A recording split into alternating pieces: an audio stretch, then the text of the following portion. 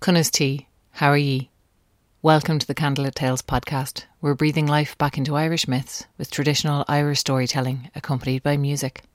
My name is Surika, and this week Aaron is telling us the story of Stingy Jack, the origin of one of Samhain's most beloved customs. We wouldn't be able to continue to make these podcasts without the support of our patrons, which we are very grateful for, so thank you. If you'd like to contribute, you can chip in a few bob at patreon.com/Candlelit Tales, or share, subscribe, like, or you can leave a review if you like what we do. It all makes a difference. Now sit back and listen. Hey Aaron, tell us a story.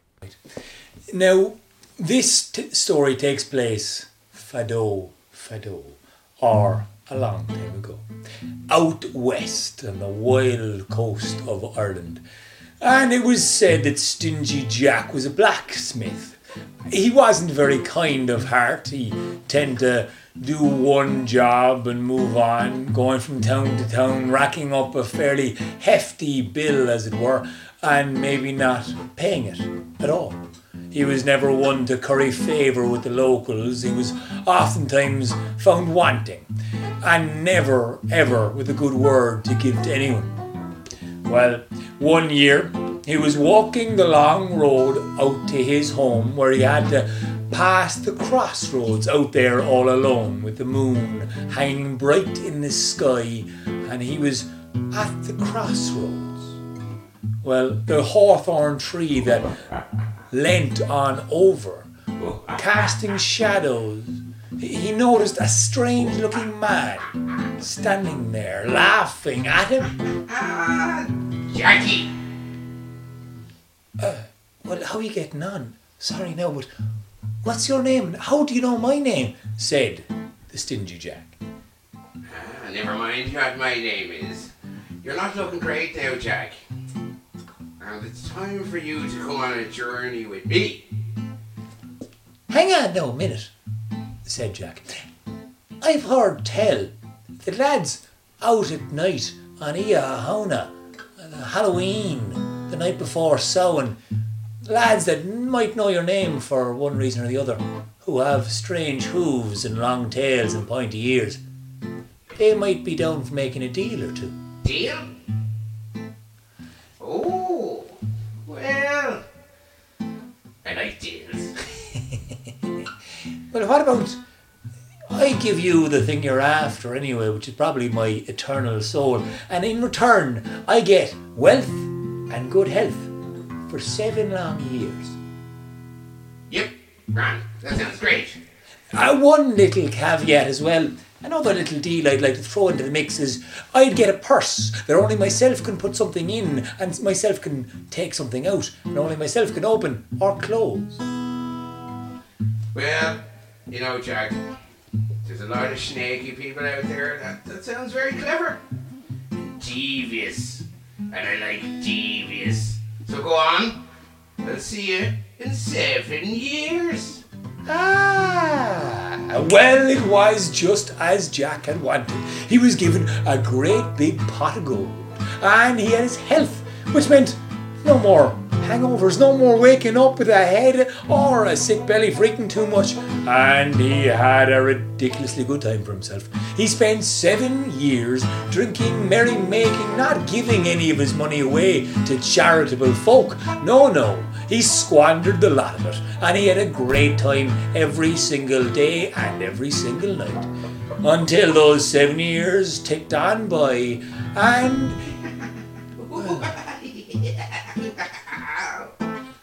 one night, walking down towards the town, he had to go past the crossroads, and who was standing there but the devil himself?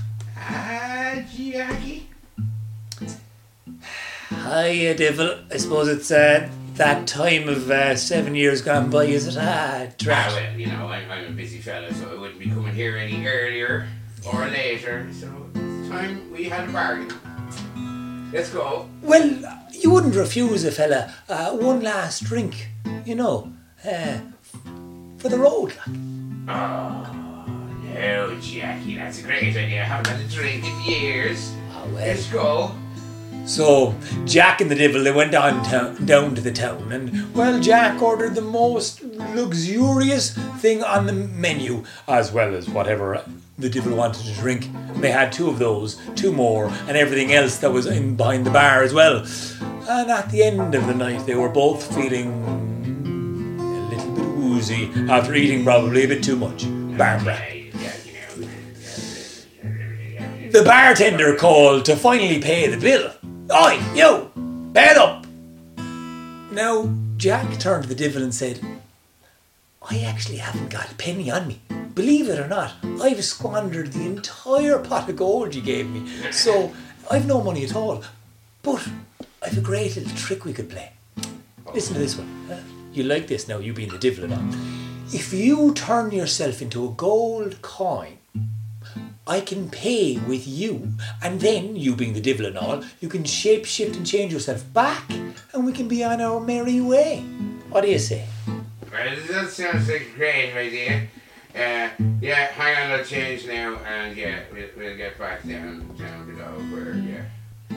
And just like that, the devil turned himself into a little gold coin. Jack snapped him up, opened up the purse that only he could open and only he could close, threw the devil inside and closed it to a yelp and a screech of furiosity from the devil himself.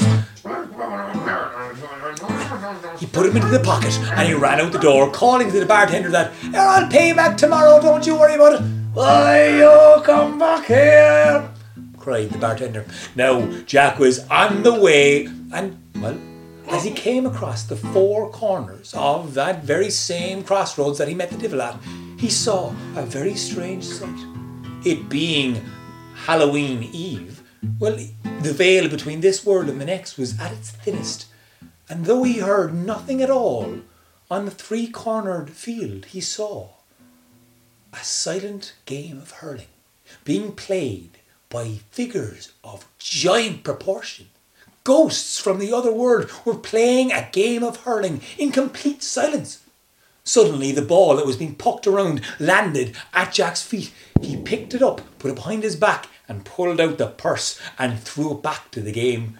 One of the giants caught it, turned around and pucked the devil all the way to the other side, and a brilliant game of hurling was played. Up and down, left and right, inside and out, the game was played with the devil making an almighty shout and cry. Well, eventually the sun began to rise, and one of the giants leant down and, to Jack's surprise, said, "Thanks, Jack," and handed him back the purse.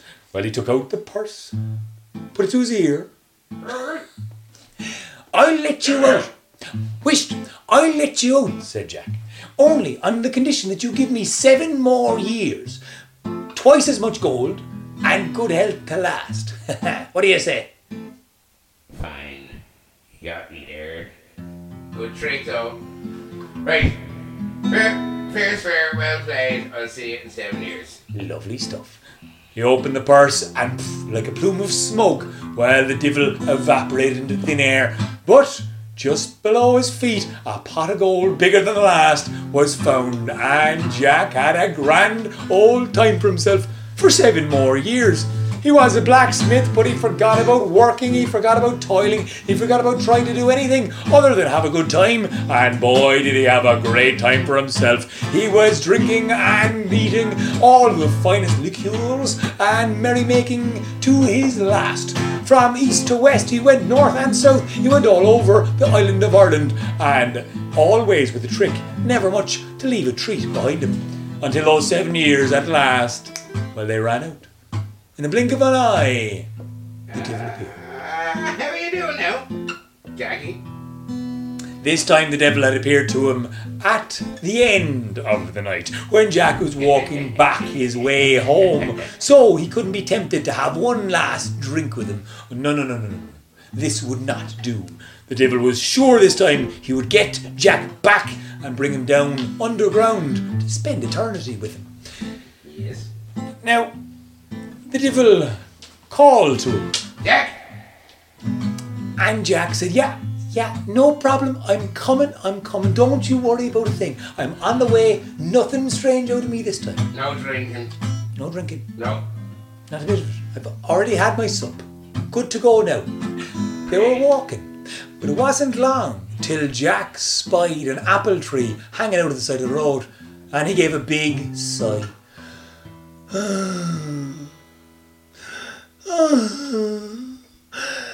What's wrong with you? Well, I was just thinking, wouldn't it be lovely to have a little bite of an apple there just before we go underground and, I don't get to eat anything for the rest of eternity, which would be a bit not much fun.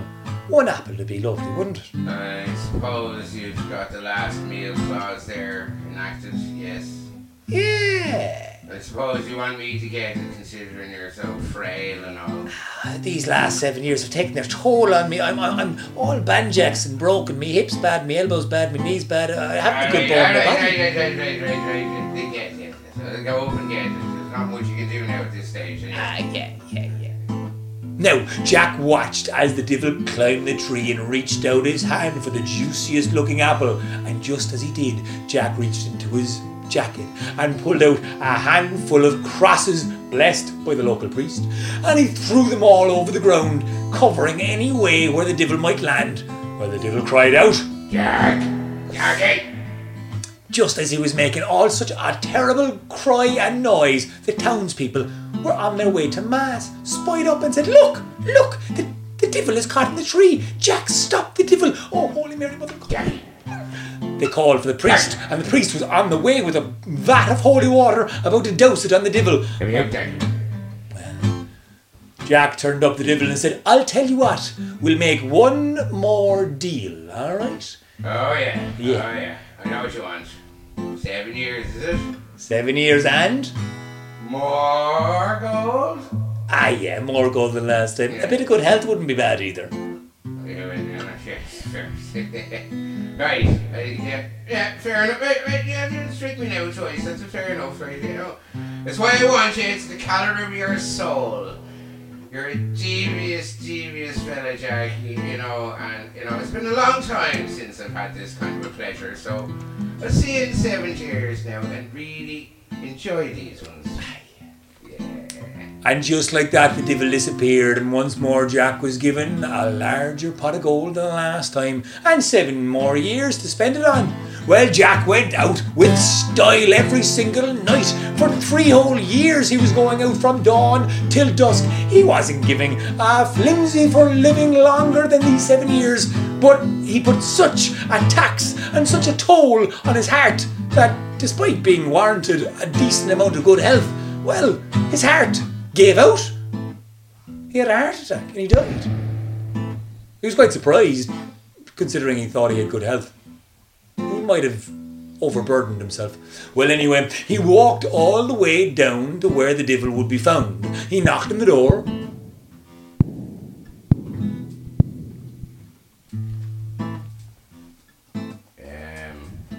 Jack? How are you? I'm a bit early, but my heart gave up. What? You broke the deal. I didn't break the deal, I'm here. No, you can't be coming early. Well, what do you mean? You got 7 years. Yeah, but 3 years. My heart gave up. That's not my problem. I know. No. Go on and see if them fellas upstairs will take you for 4. Because you can't. You're messing up the schedule here. Like, there's not enough. Just Well, anyway, despite having a phone call from above, he legged it up and tried to knock on the door. But, well, no one answered upstairs either. An eerie voice came from the back telling him, "No entry for you. You can't come here."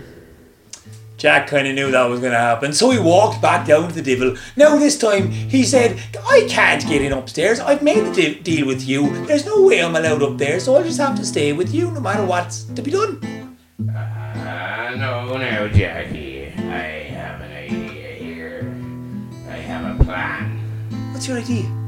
What's your plan? Well, what do you mean? There's a lot of souls get lost on them bogs on the way down to me. And it's going to be your job for all eternity to light their way. And you know how you're going to do that, Jackie. The devil reached back and pulled out two of the hottest embers from the centre of the flames of hell and threw them right at Jack. They landed right at the back of Jack's eyeballs, exploding them into fire, illuminating his entire head. And he became the very first Jack-o'-lantern. And he was doomed from that day onwards for the rest of time, the rest of eternity. For all this, he would always have to do one thing: to guide those lost souls who didn't know where they were going, whether it was upstairs or downstairs. Jack would lead the way. And still to this day, although we used to carve them out of turnips, in the new country they found pumpkins, and we began to celebrate the very first Jacko with our lanterns of our own, like you did at home. This podcast was produced and edited by Oisín Ryan, story by Aaron and Sorcha Hegarty, and music by Oisín Ryan. You can find out more about us on our website, candlelit-tales.ie. Follow us on Facebook, Instagram and Twitter at Candlelit Tales, and for videos and live streams, like and subscribe to our Candlelit Tales YouTube channel, which now has a Candlelit Tales for Kids playlist, #CandleLittleTales. Go ahead and hit subscribe to the YouTube channel. I'll just pause for a moment to give you a chance to do that. You can do it right now. I'm not going anywhere. Liking and subscribing to our channels really helps us grow and get to more people. And if you're able to give us more direct support, you can chip in a few bob at patreon.com/CandleLitTales or make a one-time donation through the PayPal button on our website. And seriously, subscribe now. It's free. We would also really like to hear back from you with any questions you may have, so please contact us directly or leave your question in the comment section below. Because what we really want to do is get these stories out there, share them with as many people as possible, and so anything you can do to help, we really appreciate. And we especially appreciate you listening.